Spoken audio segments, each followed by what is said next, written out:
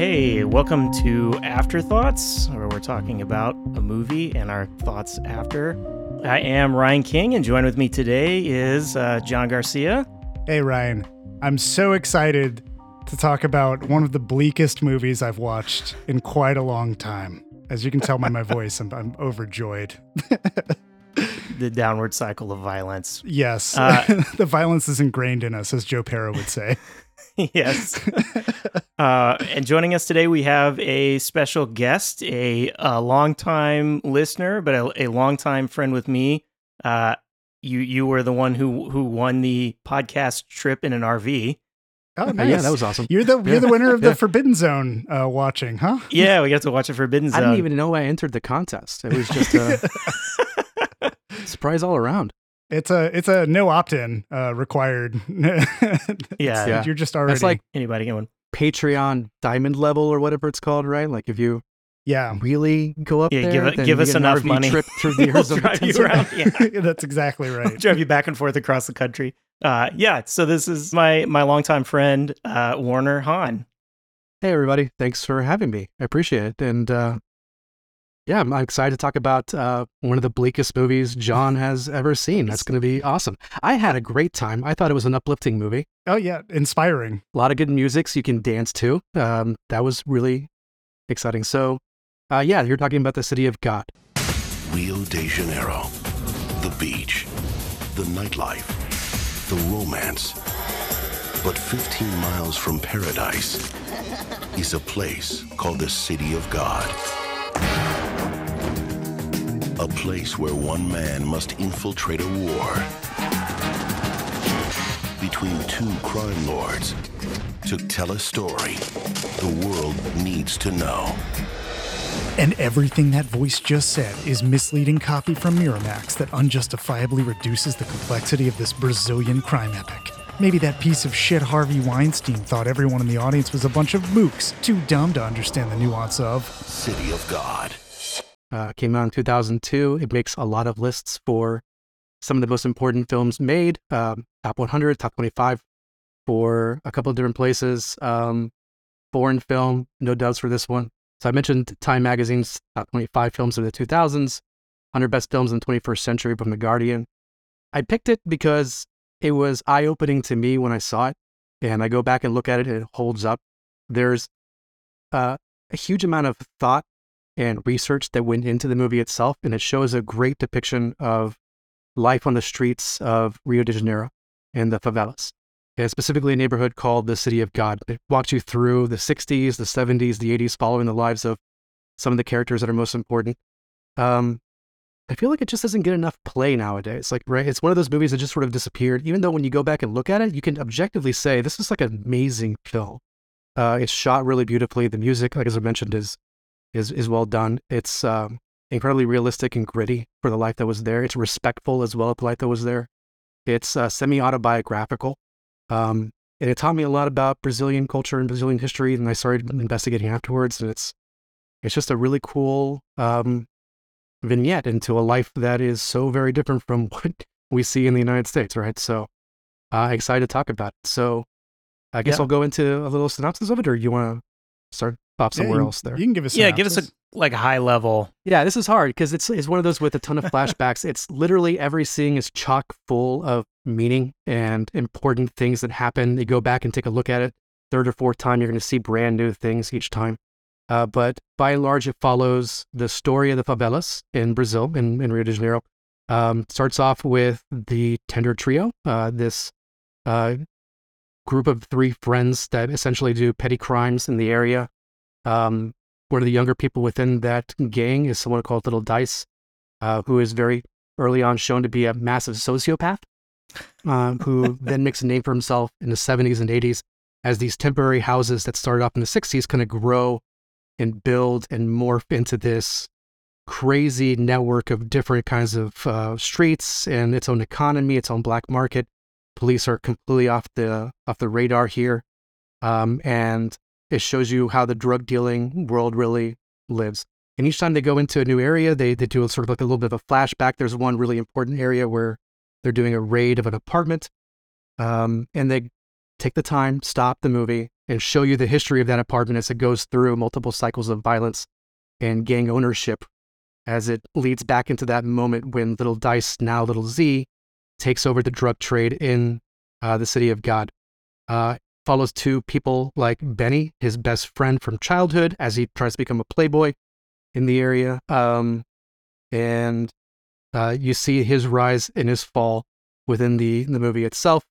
All the while, your narrator through the thing is someone called Rocket, who's trying to make a name for himself as a photographer. He's just desperate to get out of the city itself. And he thinks that education and photography specifically is going to be the ticket out of the favelas. That is a short synopsis of the entire thing. It ends with a massive gunfight in the streets between Carrot, another drug lord, and Little Z after his friend Benny dies, when he goes just absolute bananas and tries to start murdering everybody. And Rocket, at the very end of the movie, takes some very important shots. Being from that area, he ingratiates himself with the local journalists and is able to convince them to print his photographs, and they hire him essentially to go in and take pictures of this underground world that they don't have access to. He takes some very important shots of the death of Little Z. He takes also some important shots of the bribery that's happening, the corruption of the police officers, but it's very clear at the end that he doesn't decide to publish those because he's afraid of the cops themselves. And there's just a ton of different aspects to this movie that you can dissect for, I'm sure, 3 hours on each front. But I'm curious to know, what were your impressions of the movie? For me, this is, I don't know, like a top 5 movie. When people ask about my favorite movies, this comes up quite a bit, and I recommend it all the time. I'm fairly certain the first time I saw it probably was with you, or if not, I probably recommended it to you shortly thereafter. Easily like one of the best foreign films, and in a movie that's engrossing enough to kind of hook anyone, even if they're not necessarily into foreign films, but then also gives you I guess gonna say like realistic, but honestly, the actors are a number of them are people from the City of God who grew up exactly like this, exactly during some of the times of this, even, and that is amazing. The cinematography is really interesting as well. Like we can kind of talk about some of the shots they do. It is way more shaky cam than I remembered it being, I think, because now that stands out more, where back then that was sort of a novel, like rough way to do things. But yeah, like this is, I've watched this multiple times. I kind of love it every time. Real quick from Darla, she liked it, but said she remembered why she's never watched it a second time, and she doesn't ever want to watch it a third time. I think just like, that was like partway through the movie. That wasn't even at the end. There was just like enough of a violence at a point that it kind of just hit a cap where she was like, I kind of feel done with the violence in this. Did she tell you which scene that was? I think it was when, is it Z is with the two kids? Yeah. Oh, yeah. He essentially does the raid on the little kids, and he makes the one, It's like the he trial shoots of them in the steak and feet. fries? Yeah. Yes. Yeah. And he makes steak and fries kind of get into the gang. Yeah. And I think that was the point where it's just like, all right, the violence is going so far, right? And you've seen so much. Yeah. So I don't know, John, what's your take? Yeah, this is my first time seeing City of God, and it's already in like one of my top tiers of movies that I will watch again, but only when I have to like cool down, basically. I can't do it immediately after. It was really gripping.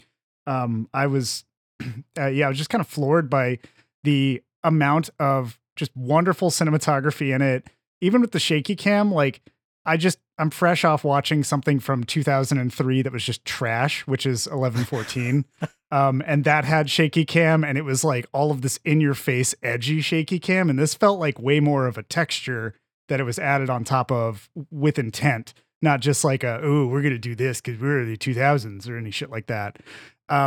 This kind of goes in with, despite it being like a crime epic, and I think that the realism and the fact that they used actors from City of God, it really reminds me of Come and See, the Soviet era film from 1985. That's like brutal, that uses a lot of Belarusian people who survived like the Nazi genocide.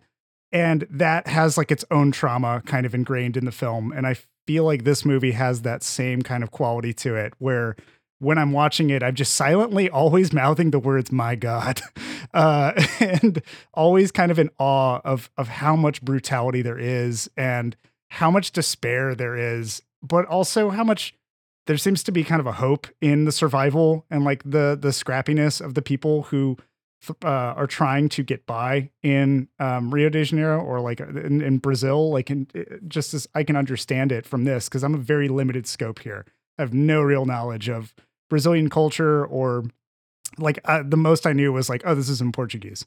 And the rest of it though, I was like, okay, I'll just let it take me for the ride. And it really felt like that same kind of vibe I get watching like a Scorsese crime drama where I'm like learning about a whole culture and I feel like it's being respected and honestly rendered.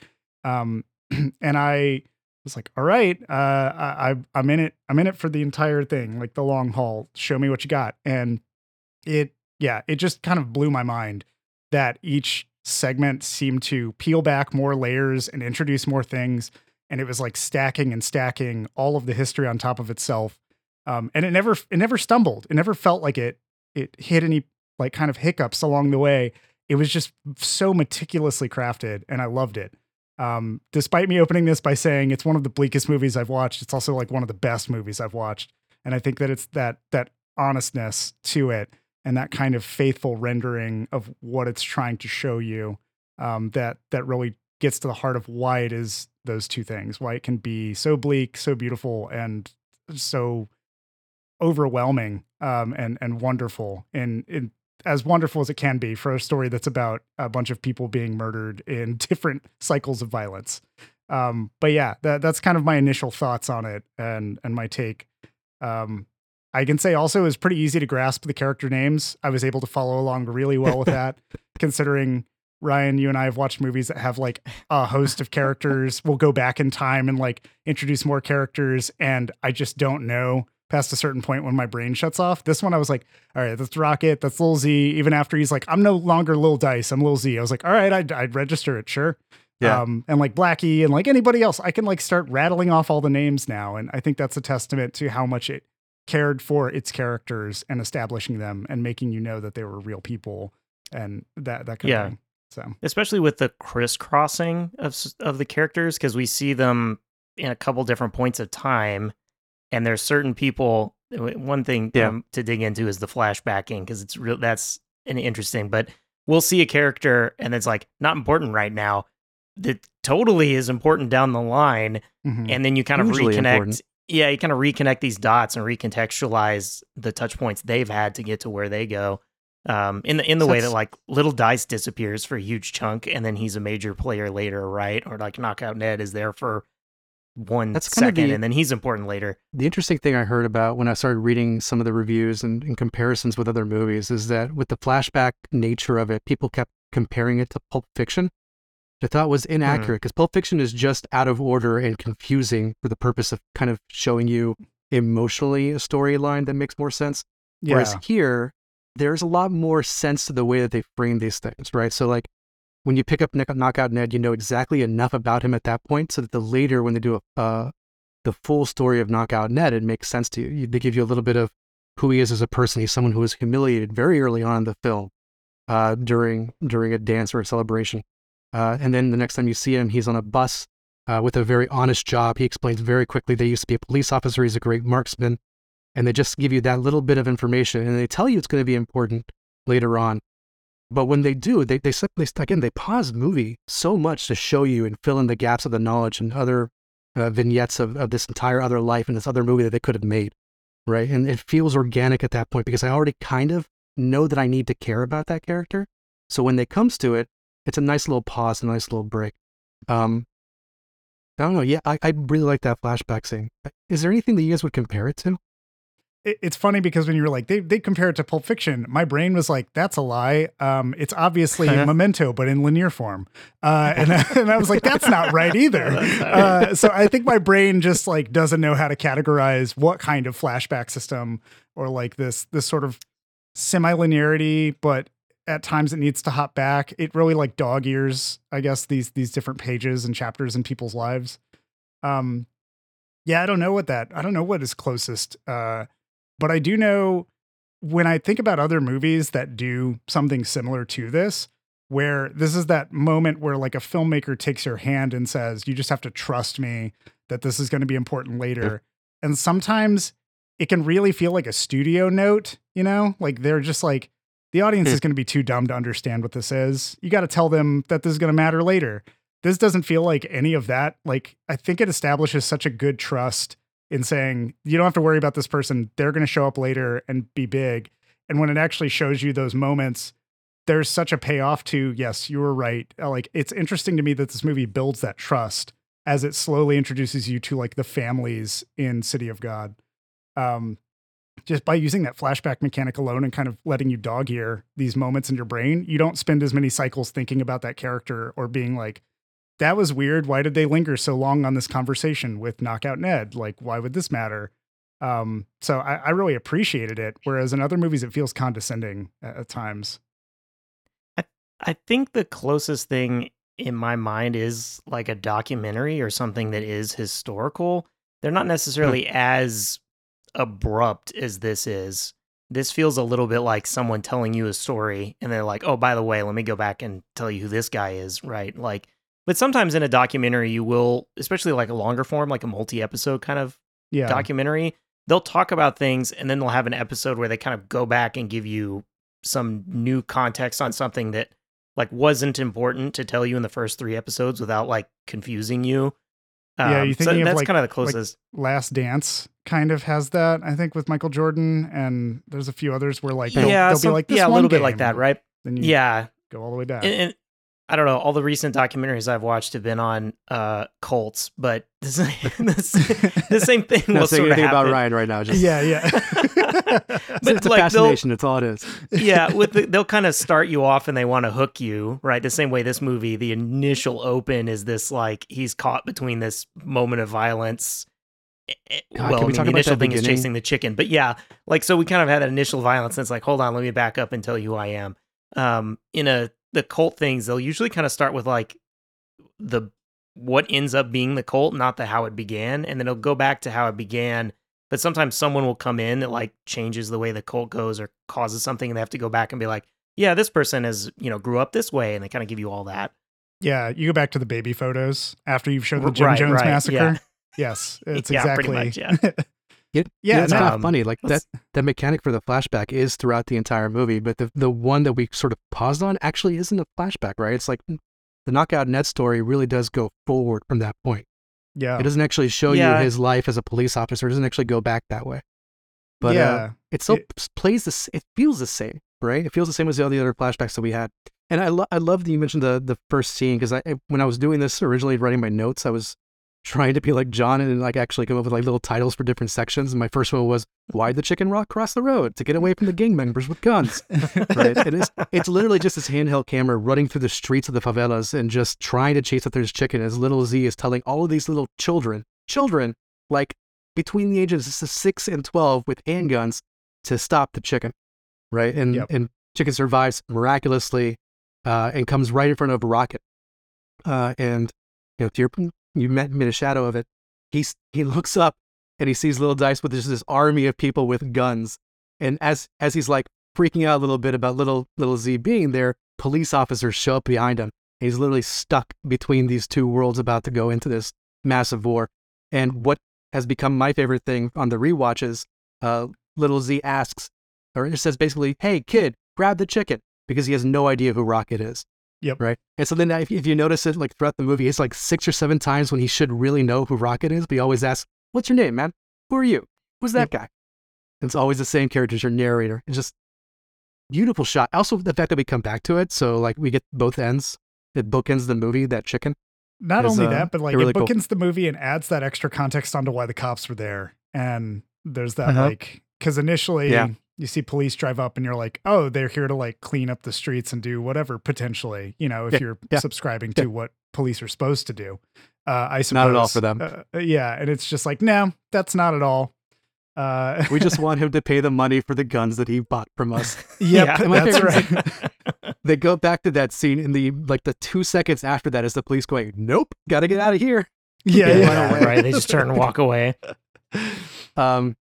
No, but it's a really interesting shot, and I wrote that in the notes as well. Like, I bet you're wondering how I ended up here, right? Like that's a classic thing as well. It's like the intro that shows you the future and then goes back. There's a lot of things that kind of happen that I don't know if they're like homages or like the first time this film was really done that, but it's cool to see and go back to it. Yeah. But you guys mentioned the violence, and I did want to talk about that a little bit because I do agree with you, John, that it can be a very bleak interpretation of the world because of just the sheer amount of violence. There's guns in that first scene. There's guns everywhere. There's guns so many different places. But it's not really like the meat of the movie. The meat of the movie does a really good job of showing you the character development as these people go through, their story over the course of 20, 30 years. They fall in love. Shaggy's story, paralleling Benny's story, Benny being Shaggy's little brother. Shaggy is part of the Tender Trio in the very beginning of the 60s. And he is the gang leader. He ends up being shot by the police trying to escape with his girlfriend, Beatrice. And in a very tragic scene is beautiful. Like they're on their way escaping out. Cops are chasing them, and the car breaks down. He has to get out and push. And so he pushes his girlfriend out of the city while he ends up being gunned down in the streets by the police officers. You see the interludes every once in a while with Angelica too, showing you that there's a lot more to life in this place that's happening all around them. I think that's really what ties it together so that the violence doesn't feel as bad, because it's not like American History X. Like American History X, I watched all the way through with like clenched fist. I thought I was going to start bleeding in my palms because I was that viscerally upset by the thing that I was watching. And here, I honestly could get lost in the storytelling and just enjoy the movie for what it was. And then every once in a while, the music would stop and extreme violence would happen, whether it's forcing a 7-year-old to shoot a 5-year-old, or it's showing that hotel murder where little Dice at the time really shows off how much of a psychopath he can be. Yeah, and those moments too, like it was fascinating. Ryan was saying the flashbacks feel like, kind of a documentary style tool. Well, there's a lot of stuff in this movie that feels like a documentary, that feels like, because of that handheld camera work and because of the long takes that they do in certain shots. Like I think of, Shaggy running from the police and being gunned down. I don't really remember when I think about like an American movie that would show that, I think about multiple cuts. I'm thinking about like an average studio that would make this kind of film where it's something like, for some reason I thought about Platoon in a way, where they would just like linger for a really long time on somebody being gunned down and like show it in all different angles and whatever. And here it is probably the most grounded of, you see him get shot once and you can see occasionally you're trying to make out the entire time that Shaggy's running the momentum of his run and the momentum of bullets, and seeing those kind of coalesce slowly over the course of him running. It's completely uninterrupted and it's very visceral, but it's also not done in a way that is stylistically upsetting, like where they really emphasize that violence. They show it to you as it probably would be seen if you were like a bystander or you were in the car and you were Beatrice watching. And it didn't feel gratuitous. It didn't feel like there was no blood splattering everywhere and just gory detail. It's just, this is the thing that happened. Yeah, the violence feels very matter of fact a lot of times. Like we mentioned the police. By the time you get to the end of this movie and the police shoot the guy who's their gun seller, just Why shoot not? him. It's such like a, well, that was obviously going to happen kind of feeling after everyone betrays everyone throughout the course of this movie. yeah, There are a few moments that I do think like really stand out in the violence because it really is where those characters push something further. So like we're mentioning that where like the shooting of Shaggy kind of like took the whole favela into this, like we can't trust the police or the system or anything anymore, right? Kind of an upgrade. And the same thing like Little Z or Benny, we kind of like escalate right to this whole other level with that stuff. But I do think like to me, the violence is a theme, but the point is the city versus something where American History X, like violence is kind of the theme. Like racism is part of it, but really the violence is what makes that so much more than just people being racist to each other, right? It had to escalate it with the violence to make you feel more of it. Where this one, the violence is just like, that's what happens. Like we're not putting it in to make you feel anything. Like that's just part of all of this. Like that's just what it is. Well, there's actually some violence that's almost funny, right? You have the emotional violence, like when Knockout Ned gets shot in the back by that kid, and we're good with spoilers, right? Obviously. So Yeah, like, yeah. Yeah. The, We're just the kid that coming shot in and out. Ned joined Knockout Ned's gang to avenge his father, who happens to have been killed by Knockout Ned. So that little kid had his name was Otto. He had a long-term plan. He started implementing it that day. Took Yep. months to accomplish. But he ends up killing Knockout Ned. That was very emotional. Benny's scene, music cuts out because of the way it's very emotional. Some of it's shocking. The motel scene is shocking. The 5-year-old getting shot is shocking. Yeah. Some of it is almost comedic, right? Like, do you guys remember when Tuba got shot? Yes. Tuba just keeps running his mouth and Just wouldn't Yeah. shut up. He was so annoying. it's just talking the whole time about how they should be brothers because they both got hurt in the same arm. And I was like, Tuba, you don't shut up. You're going to get shot. And then he got shot. Yeah. I was like, well, I told you, but How long have you been around Z? You know where this is going if you annoy him, right? Like, yeah. Yeah. And like even Knockout Ned's family getting shot up. Like, so there's the thing that turns Knockout Ned from a peaceful individual to a violent part of the gang. Really, he joins Carrot's gang, who's the rival against Little Z. Is that after Benny's killed? I believe I'm right on that in the timeline. Yep. Little Z goes crazy and he ends up raping Knockout Ned's girlfriend in front of him, and was really trying to just humiliate the heck out of Knockout Ned. There's a scene there where Knockout Ned is like, "Why didn't that guy just kill me?" Forward straight to Little Z as he's walking towards the war with Carrot. Stops going to war with Carrot and says, "Hold on, why didn't I kill that motherfucker?" And walks back to Knockout Ned's family and starts shooting up the entire house, killing a couple other individuals, which is, amongst all the other things, demonstrating how hubris gets in the way of you accomplishing your goal, right? Because Little Z is obsessed with going and killing Carrot, but along the way, he stops multiple times to create more problems for himself that stop him from being able to kill Carrot. Like, there was no reason to antagonize the cops. He had been paying bribes all the way through the movie. And then this one time when he's gearing up for war with Carrot, that's when he decides to screw over the police officers. Tactically makes no sense. Yep. Right? Brilliant. I love that. One other question I had for you guys, because, I bring up Knockout Ned's girlfriend, and there's a lot of violence towards women in this movie. It's not shown. It's, again, not glorified in a way that I think a lot of violence towards women is, and I like the way that violence is often glorified in other movies as well. This is something that I was worried about watching it with my wife, Cecilia, who had to be brought back to this movie twice because she noped out the first time in the original chicken scene. She saw the chicken running and the knife being sharpened, and immediately was like, "Nope, I can't do it. I'm walking away." It took me a month and a half to get her to come back to watch the entire thing. And I was worried the way they treat women in the movie was going to be problematic for her, and she had a good point. It was showing the reality without being gratuitous about that reality. Even that scene where Knockout Ned's girlfriend is being raped, it's away from the camera. You don't see her. There's nothing about her. It's just, that it's happening, and you feel the visceral reaction of it happening without having anything else to muddy the waters in that way. And the same thing happens with Shorty, who is Shorty's wife. Yeah. Shorty's wife in the 60s. He's the person who helps inform the police about the Tender Trio and what they're doing. He murders his wife because she had an affair. But it's, again, it's violent. I know a shovel was used, and I know he buries her alive in his house, but I don't see her getting hit, and I don't see her getting buried, right? I just know that those things are happening. They show it in silhouette in a way that's sort of distancing yourself in a way that's, I think, respectful of the fact that they don't want to try and glorify those things. Yeah. What do you guys think about that? Even the kid being shot in the steak and fries challenge. I don't know how to call it something else. It sounds really wrong when I say it that way.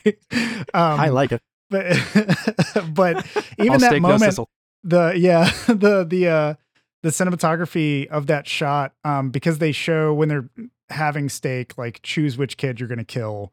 You can already tell from the framing which kid he's going to pick, but they also go the extra mile of really blurring that out and showing him making the choice and not so much the result of the choice.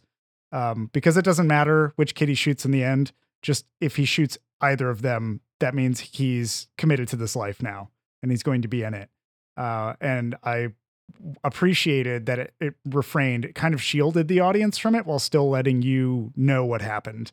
So yeah, those moments, it's almost like surgically represented at times with how it will show the violence. Like when it shows Benny getting shot, you don't see that up close. There's not like a heavy emphasis on the actual shooting happening. It is this moment that just happens in between all the flashes. It literally happens in the blink of an eye, and they do it in a strobe. So it's even more so a blink. And then just everybody scatters, and there's like all of the trauma of Z screaming over Benny and blaming other people. And you just see the fallout from it. And there's really just any gunshot or any murder is treated as like, this just happened, and then it moves on. It doesn't linger on that. It doesn't show you that somebody crawling to like the steps and being shot multiple times. Even Z's death is off screen behind a wall while a bunch of kids execute him.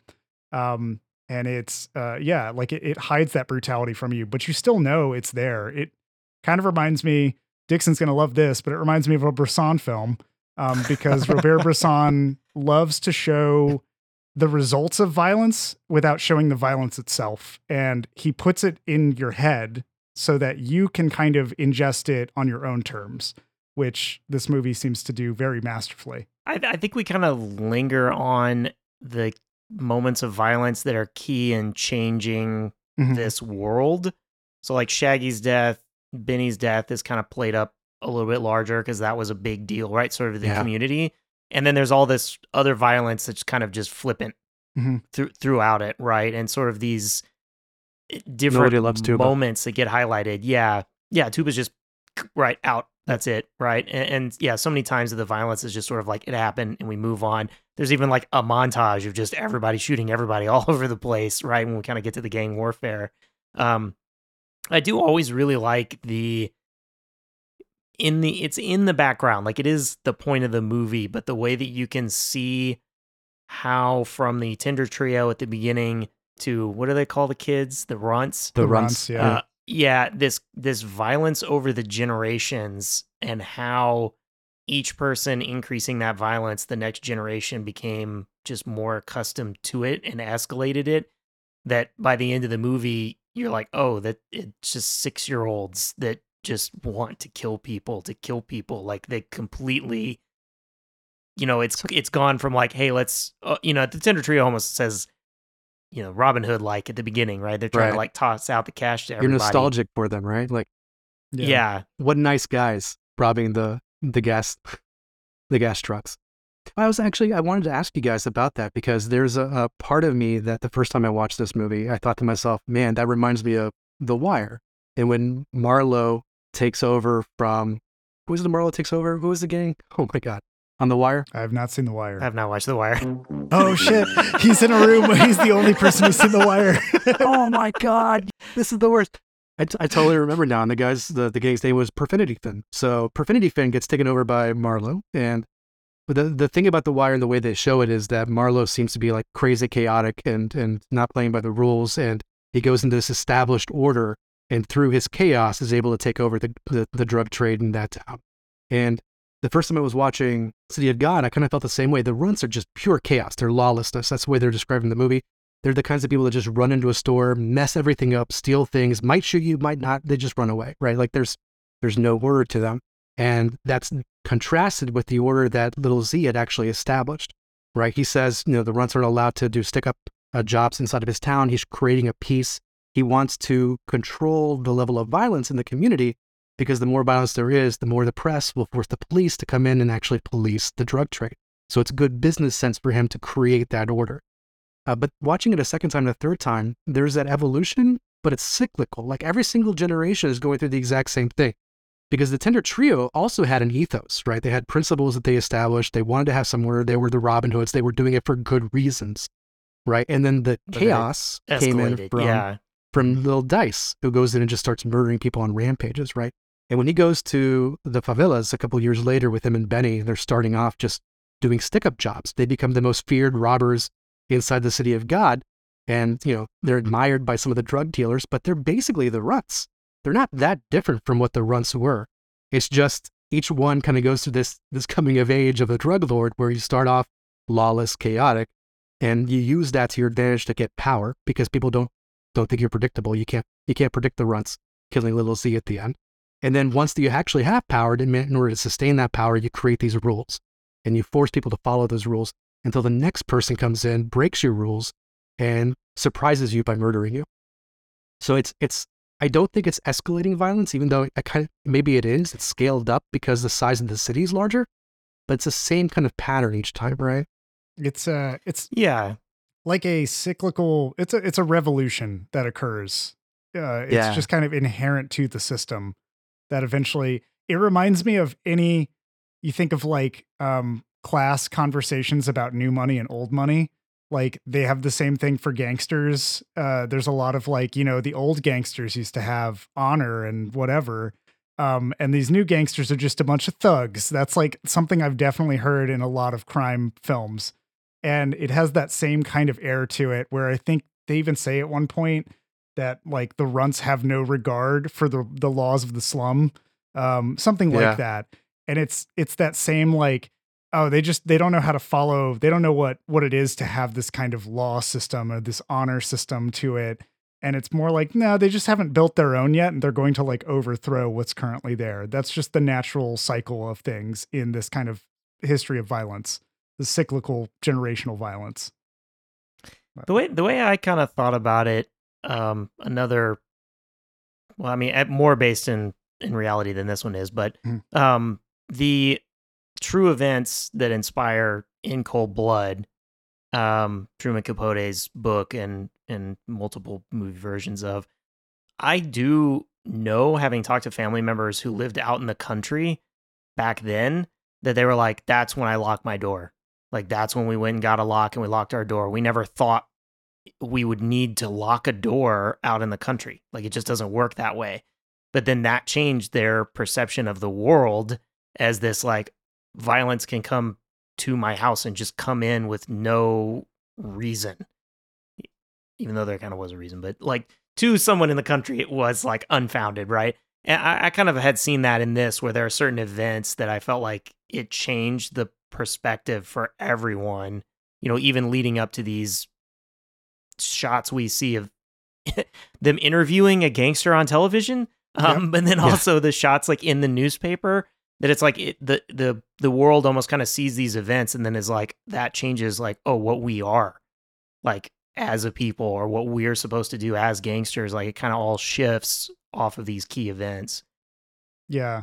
I found the media portrayal piece to be one of the funnier aspects of this, just because of it is very much an ego war.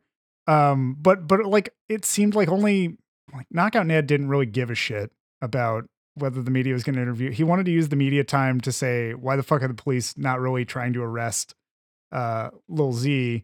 Why are they doing it to me only? And it's kind of like an earnest way to call out the police for Knockout Ned and use his gunshot wound for good, I suppose, in a way. But then you get like Lil Z's just like, well, this is bullshit. I need to be on the paper. I need to be everywhere that Knockout Ned is, because if I'm not there, then obviously I'm losing some kind of advertising race for who's the biggest boss of this city. And it brings up that kind of parallel between Benny and Lil Z in how they run the city, and how they see running the city together, that I really found fascinating, because Benny seemed to have a bigger grasp on social currency and what actually appealing to the heart of people was, because everybody knew he was like the coolest hood in the city. That was what he was referred to as. Whereas Lil Z was just always a terror, and everybody mocked him when they were not in positions where he could kill them. Like it was very obvious that he demanded respect through fear, and he never got respect outside of that context. But Lil Z never registers that, and he only ever thinks about how he can further that power. They talk about it devolving into senselessness, where like the gang wars just are like, oh, people just want to take over more businesses so they can take over more businesses. And nobody remembers why this got started. Yeah. It just gets lost. Whereas Benny was working to like eventually get to a farm and have a family. And it seemed like there was kind of a way out that he was trying to go with the social goodwill he was building. To the point where he even didn't want to sell drugs anymore. The only reason he did was so he could get a camera for Rocket, which was kind of sweet. But like even that kind of sensibility, that duality of Benny and Lil Z being kind of growing up together, best friends, that side of kind of good and evil in a way in this gray area. And Benny's like death was kind of like, that's the end of it. There's not going to be anything else really in this movie that's going to be nearly just striving to be as sweet. Yeah. Yeah. There's a couple of things that called out to me. The fact that Shaggy and Benny both had the same dream of becoming farmers and smoking pots with their girlfriend. Mm-hmm. And like, I don't think either of them would have made a very good farmer, but for some reason that's the idealized world that they have, like in their minds. They're going to escape to someplace and become a farmer. Mm-hmm. And the other part is, Benny's definitely not a good person, right? Like he's the coolest hood, but he's there and he's sanctioning a lot of the violence Little Z does. The movie tries to go out of their way to say like he's putting, a lid on the worst instincts from Little Z, and maybe that's true because he's the only one that can insult and challenge Little Z to his face without actually having any repercussions. But he's literally watching him murder people for fun throughout the entire movie. So I felt like that was another part of this, like watching it a couple times now. I'm Rocket as a narrator, he's not a consistent, he's not particularly a trustworthy narrator either. Like the way he describes Benny, I think is an idealized version of what Rocket thinks Benny actually is. I think some of the conversations around Angelica and Tiago and the journalism thing also is a little bit idealized from Rocket's perspective. Yeah, like randomly, like this is just an aside, but he blames the journalist for a bad experience the first time he had sex, and I'm pretty sure it was his fault.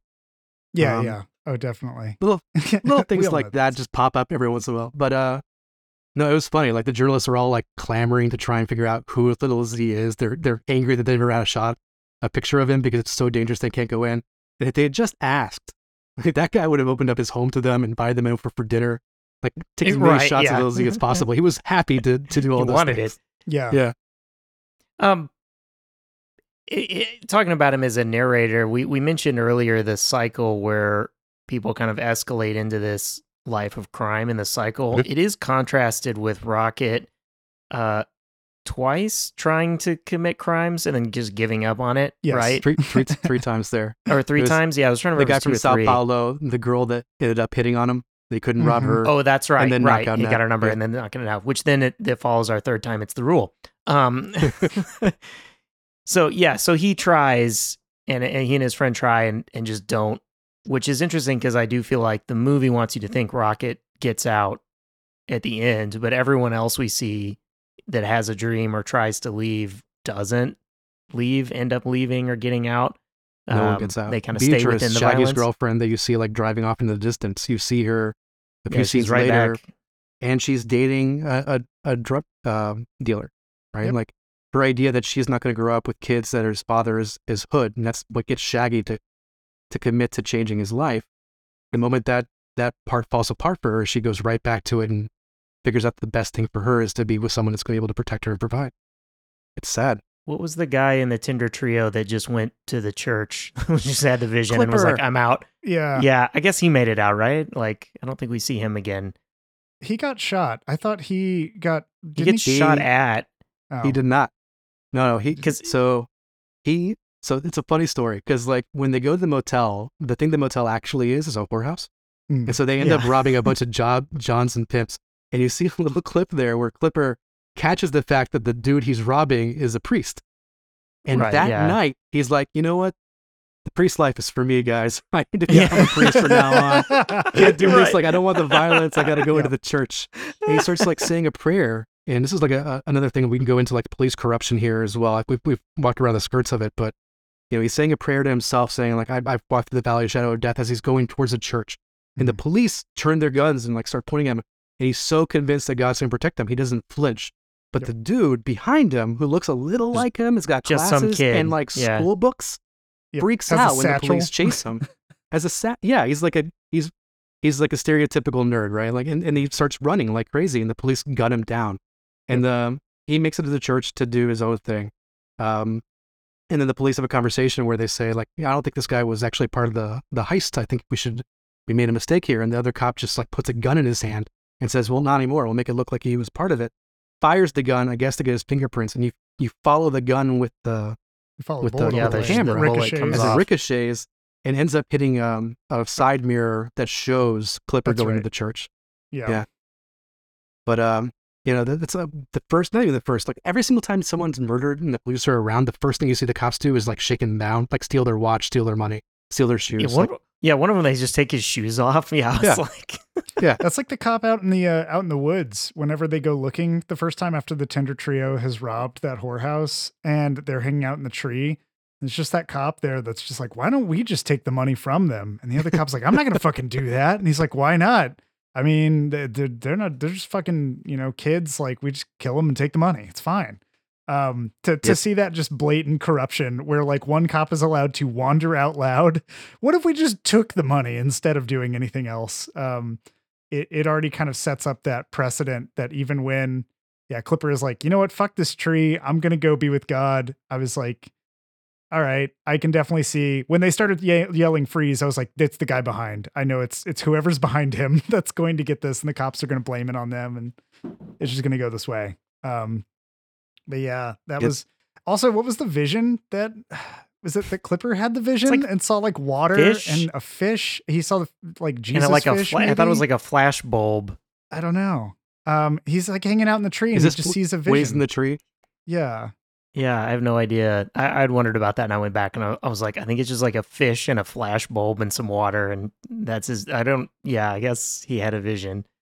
And he came to the realization that the priesthood was for. I like the fact that they do the trope of like the water falling down the leaf, like it's gonna notify the police below him. Yeah, that he's up above, and it's a tense scene, right? They do a good job of making that tense, and it's fun in games when they're in the motel shooting. They're making jokes. It's really funny, right? Yeah. And they go into the jungle to escape the cops, and suddenly becomes very, very tense. And then again, the cutaway to like zero music as you see all the dead people inside the motel, and you're like, I don't remember anyone dying. What happened there? And they don't answer that for a couple of scenes, but the jarring juxtaposition of tempo and music is just beautifully done. Yeah, and when we finally get to that sequence where we find out how everybody died in the motel or the whorehouse, like I already knew it was going to be Lil Dice from everything he said leading up to that and how he handled the gun. He's got that. You mean the gun where he was pointing at a goose? The kid sensibilities of, I just want a big, powerful thing. And I don't give a shit about the repercussions of, he's not going to think about those people twice. So I was like, all right, he's fired the gun when they came out and they're like, he's gone. And they just assumed he was nabbed. I was like, yeah, no, I doubt it. I think he did some shit. And then seeing him go through and kill everybody and just laugh and be like delightful, like giddy. It was just, it's so upsetting. It's so unsettling too, where you're like this, I have no idea if like anybody has sat this kid down and tried to have any conversation about right or wrong, but clearly he's just been hanging out with the Tinder Trio and thinking, I got to act tough. I got to have that power. This is the best way to get it. And a gun is the answer to all problems. It was so disturbing, that scene, that thinking and comparing that to the fact that they did workshops in the favelas to capture these actors that were not really known for anything else, that it made me worry for that kid. Like, yeah, that is a level of intuitive acting that I would not have. I don't know how they got that kid to be so gleeful shooting people that are tied up. He did a great job. Like, that is. Yeah. I mean, all of them. The adult actor wonderful. that plays Little Z also looked exactly like them. They were so well cast. Like the younger versions of them and the older versions of them, just perfect. Yeah, did a really good job. But yeah, Little Z comes off very horrifying as well. The way he like laughs off the violence and things like that. That actor is really great as well. Talking about the circle of violence, just because we're mentioning it, after some time we flash back and see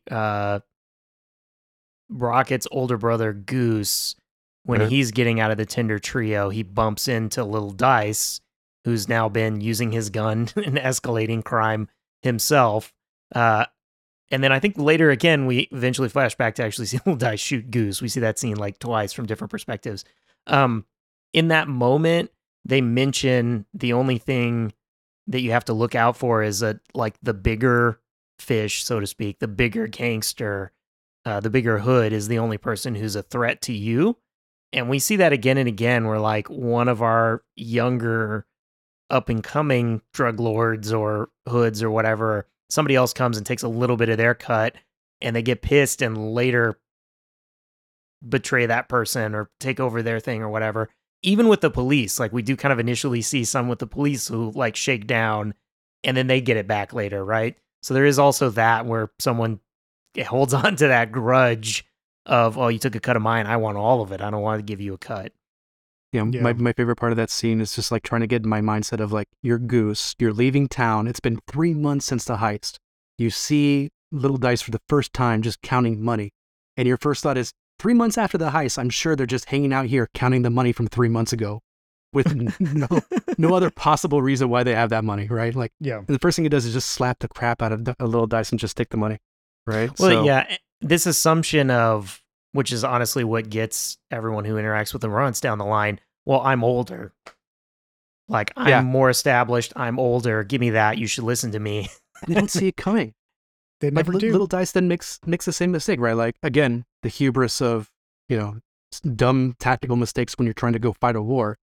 Before he goes to war with Carrot, he arms the little runts. He gives them guns as part of like this master plan to be able to beat him on the streets, which is like you're literally not that far removed from forcing one of the runts to kill another runt, right? They're remembering that. And now you just hand them a gun and you're going to hang out with them. It actually ends up being the kid that survived the stake challenge that is the first one to shoot Little Z. Yep. Yeah. It comes back.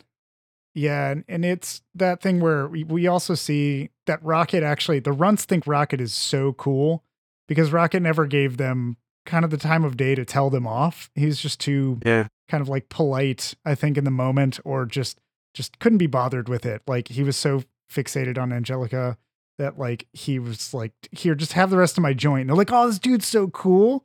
And then he gets like fired from his job because they see him and they're like, that's the cool guy. And they like steal shit from the grocery store. But even then, he's not like going to go tell the runts off or any of that. He just stays out of it.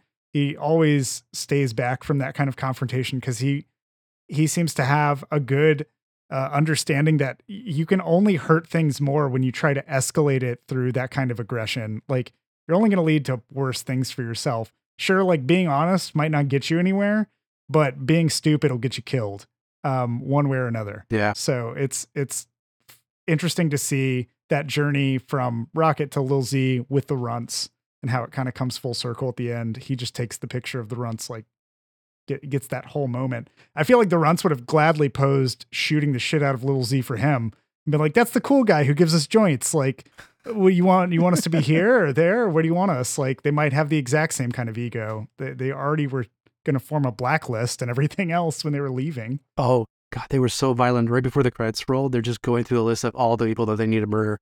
Yep. Yeah. Now that they're on the streets. Immediately, one of them is clearly the tactician who's like, who here knows how to write? Yeah. Like just calling shots immediately. Like, oh man, here it goes again. Yeah. If you can do math, you're going to make it really, really high up in the game. You're not a soldier, you're an accountant. Yeah, you get to be the accountant, right? Yeah.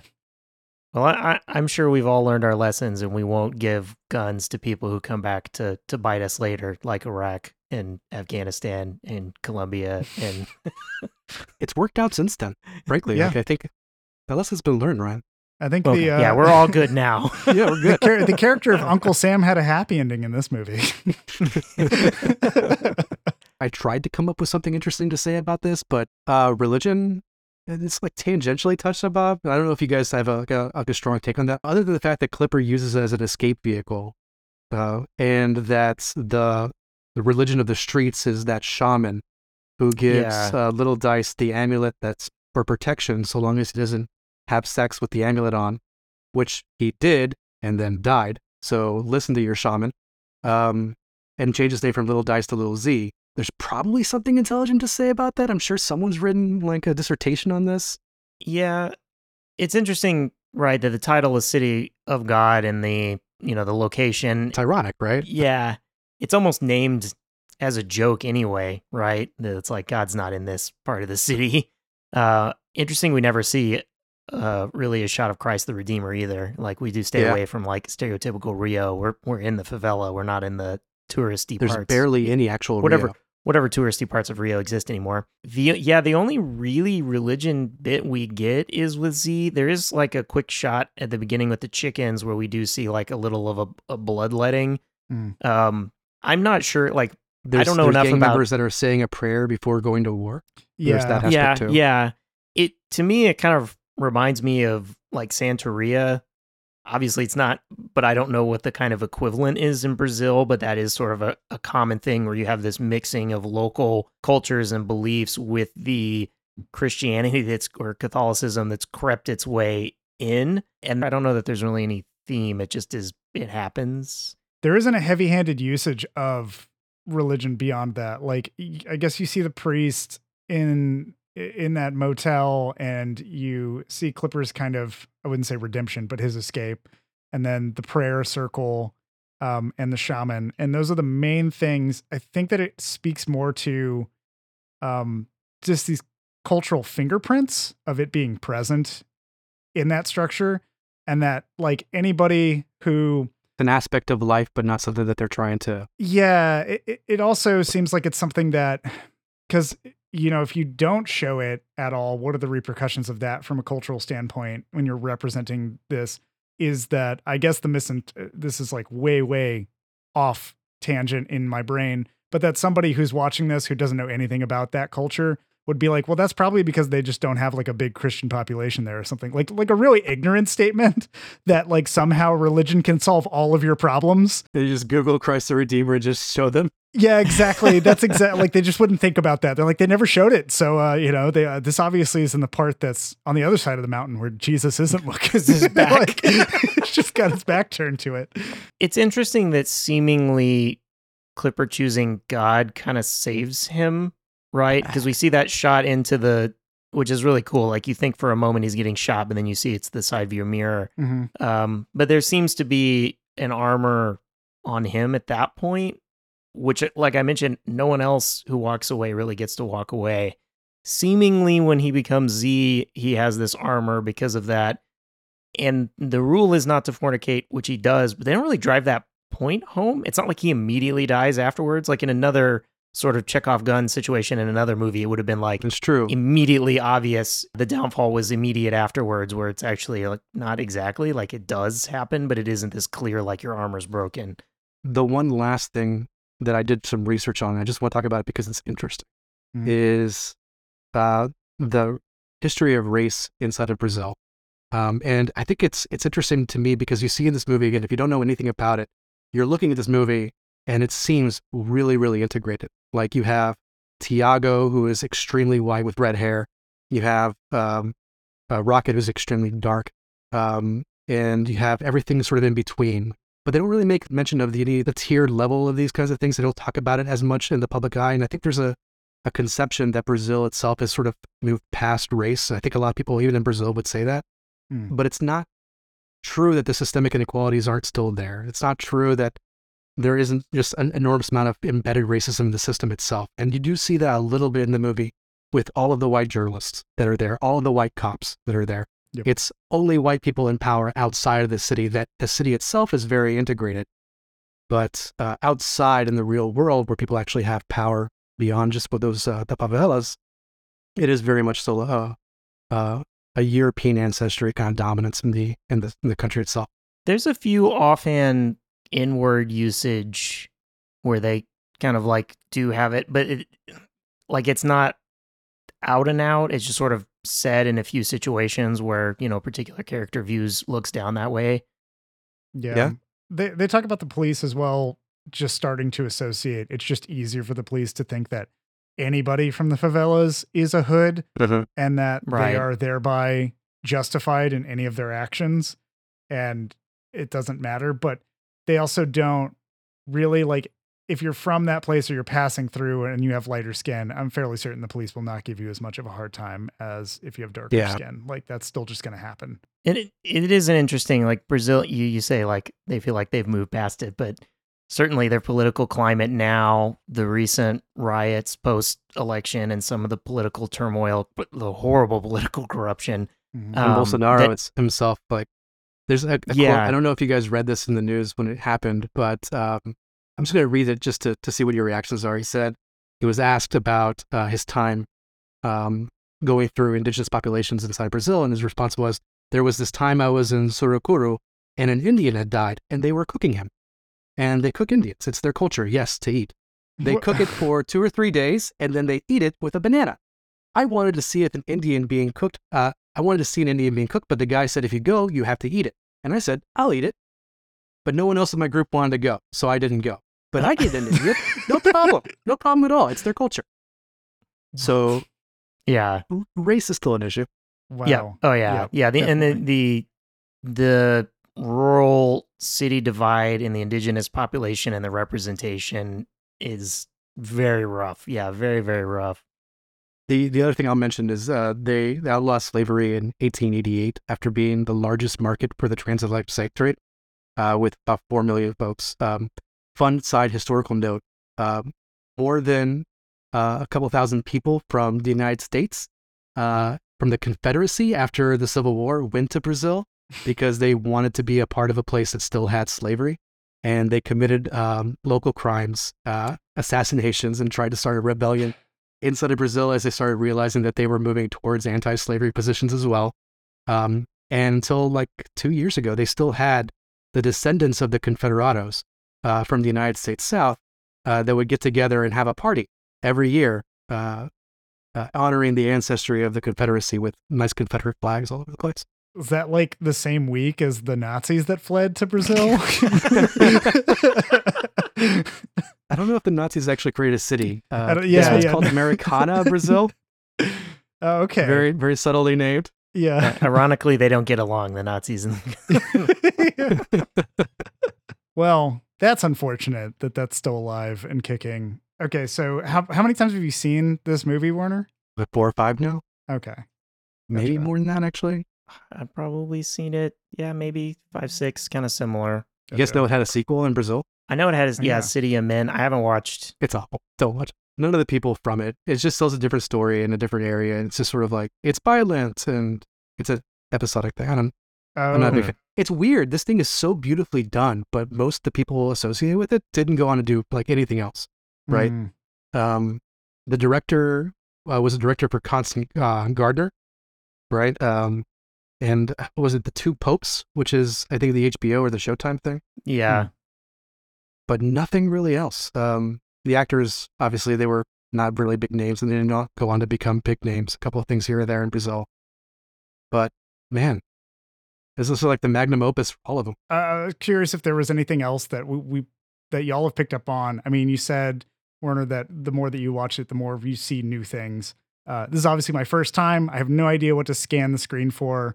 I'm not entirely sure which characters are what. I'm way more gripped to the story in the moment. So I'm curious if there were other things that you wanted to bring up. Yeah, I think what you're starting noticing is just all the foreshadowing and the connections of the characters later on in the show as well. The way that the music, I mean, you get this the first time through. I think you sort of appreciate it more if you focus in on just the way the music changes from scene to scene. There's some split screening. We didn't talk about that either with the directing, the cinematography, but there's a few scenes where we follow 2 different things simultaneously or split screening. And it's interesting that I kind of felt like watching it. There's one that you're more clearly directing to. Anytime you have that, your mind kind of is like, do I pay attention to both? And then I don't really get anything, or I focus in on one. And so like on this kind of like rewatch of something like this, I try to really focus in on the one that's clearly kind of the secondary within the view to try to get like, okay, why was that important enough for us to see that perspective? I do want to make one correction myself there. There's one person that did make it on to, besides the director, that something that you may have seen, Ryan at least, is the cinematographer Cesar Charlone went on to do the Netflix series The Punisher. Yeah, okay. yep. John Bernthal. Interesting. That one. Okay. I was going to say the other thing that stands out to me, and this is like my excuse to mention this movie all the time, is whenever things come up, I actually will mention this a lot at work. This is like one of my like stories I go back to. Certain things will happen, and I will always go back to the like rule of 3 set of scenes when Knockout Ned and Carrot first kind of start their gang together against Little Z. And initially it's like, hey, we're not going to kill innocent people the way the other gangsters do. And then in the first time they go out, Carrot's about to, and they stop him. The second time it's like a self-defense. And the third time it's kind of also a self-defense, but they're like, it's over, right? Like, we shot 2 people, the rule's broken a couple of times, whatever, it's not a rule anymore.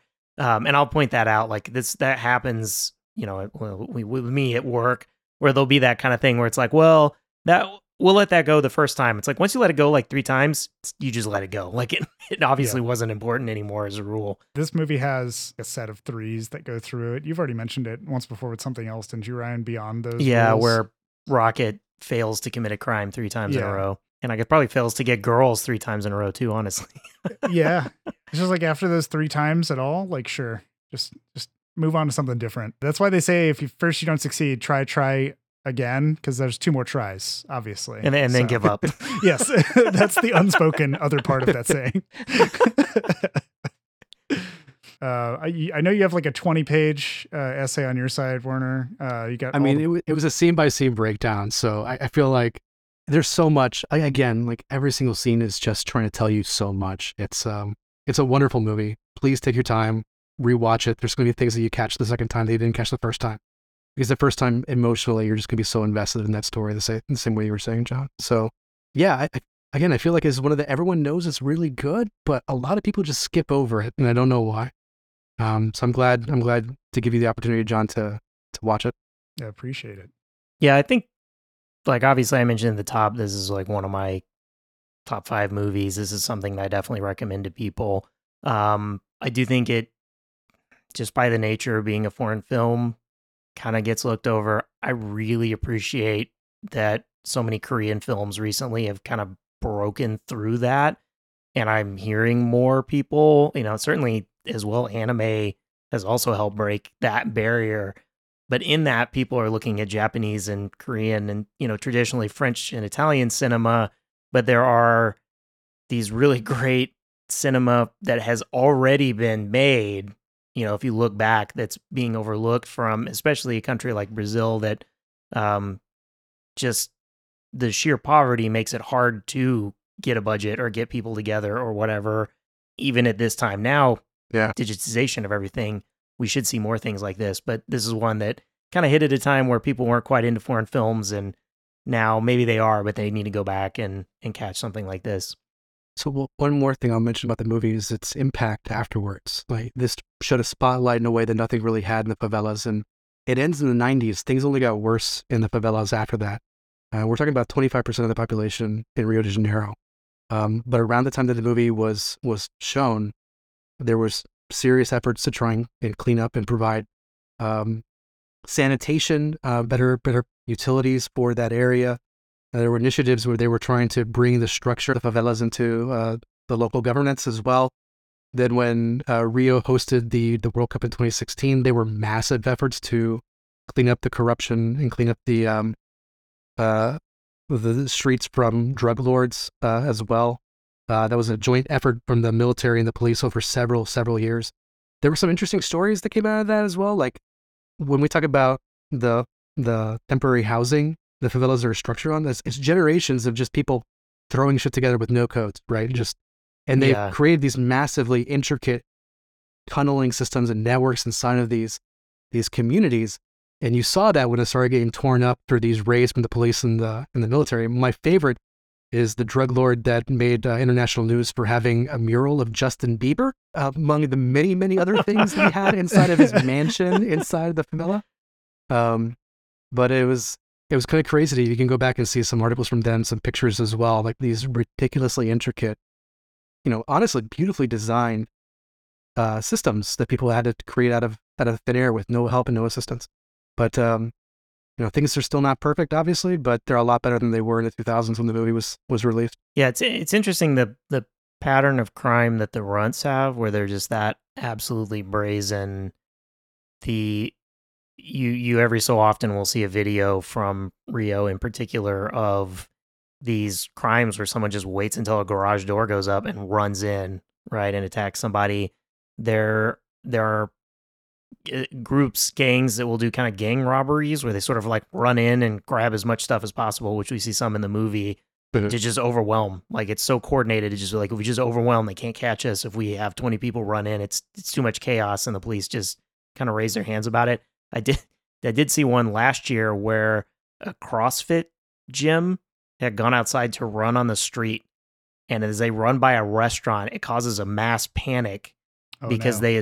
they think it's a group of gang members running through to grab purses, and so everyone in the restaurant like gets up and starts running, and then it causes like 2 or 3 restaurants further down to start running because it's just all of these people all running, assuming that there's a crime when it's just like it was a CrossFit group jogging. Wow.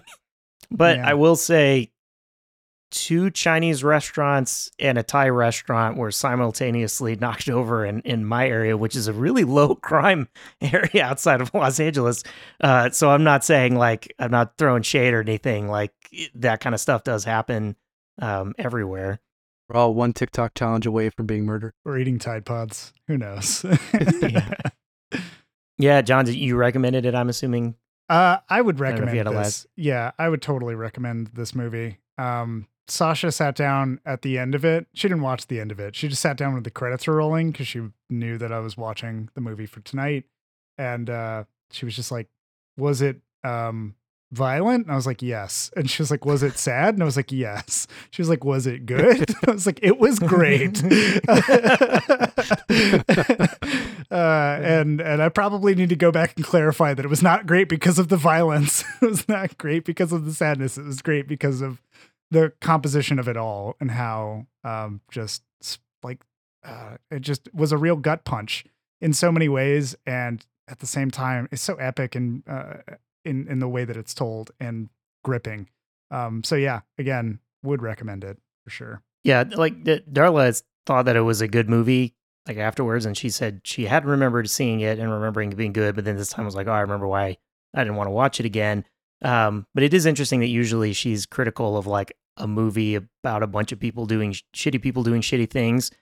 And honestly, that's what this movie is. You do have Rocket to kind of follow. And so there is sort of a character that we're presented with as being a good person. Better? Yeah, that you can kind of identify with. Yeah, more hopeful humanity to cling on to. Yeah. So, okay. Well, I mean, sounds like we got all of our things covered. How many ever pages we've written in the past about it. And we'll wrap up this episode. Well, I have a question. Sorry, Ryan. Go. I have a question real quick. If you could have a mosaic in your favela slumlord mansion, what would it be, Werner? Does it have to be a pop star or just... It does not have to be a pop star. Well, after this experience, John, I'd say the 3 of us. Oh, yay. Oh, yeah, an Afterthoughts mural. Cordy. That would be great. Ryan, what would you have? Oh man, that's tough now. See, now you threw me on the spot. Yeah, I gotta be like my obvious self. If anybody knows me, there'd be something with wolves. Wolves wolves all over the place. I would just, three wolf moon, just giant. Oh man. What about you, John? And John? Yeah, that's a really good question. It would have to be like, I mean, I collect schlock. That's my movies are all that. It has to be like a Canon Films tribute mosaic or something. Oh, where man. you have like a Chuck Norris and a Charles Bronson and a bunch of other, like Michael Dudikoff, obviously further in the back somewhere. Steven Seagal kind of there, but not quite there. Yeah, exactly. Everything's just a little bit off with it, just like any Canon film. But yeah, that's probably what I would pick. I think that's my mosaic. You ever see those places that will draw their own video cassette covers, like back in the day for the rentals? You want like that level of it's like like of art style. The GameStop when they don't have a game cover, that same kind of thing where they just have to make something up. Anybody listening to this, what would your mural be in your favela palace? What would it? Let us know, by all means. Best mural gets an RV trip with Ryan. Yeah, best mural. Some restrictions apply. I will take you halfway across the country and leave you. Yeah. In the forbidden zone. Yes. Yeah. Well, yeah, go ahead, Ryan. My question is asked and thoroughly answered. Thank you. No, good one. Great one. Well, we'll sign off then. I am Ryan King. With me today, we have our usual... Yep, John Garcia, working on my mosaic now, getting started. Yeah, and thank you to our special guest, Werner Hung, and thank you guys for having me. Yeah, Werner, thanks for being on. It was great. Yeah, it was awesome.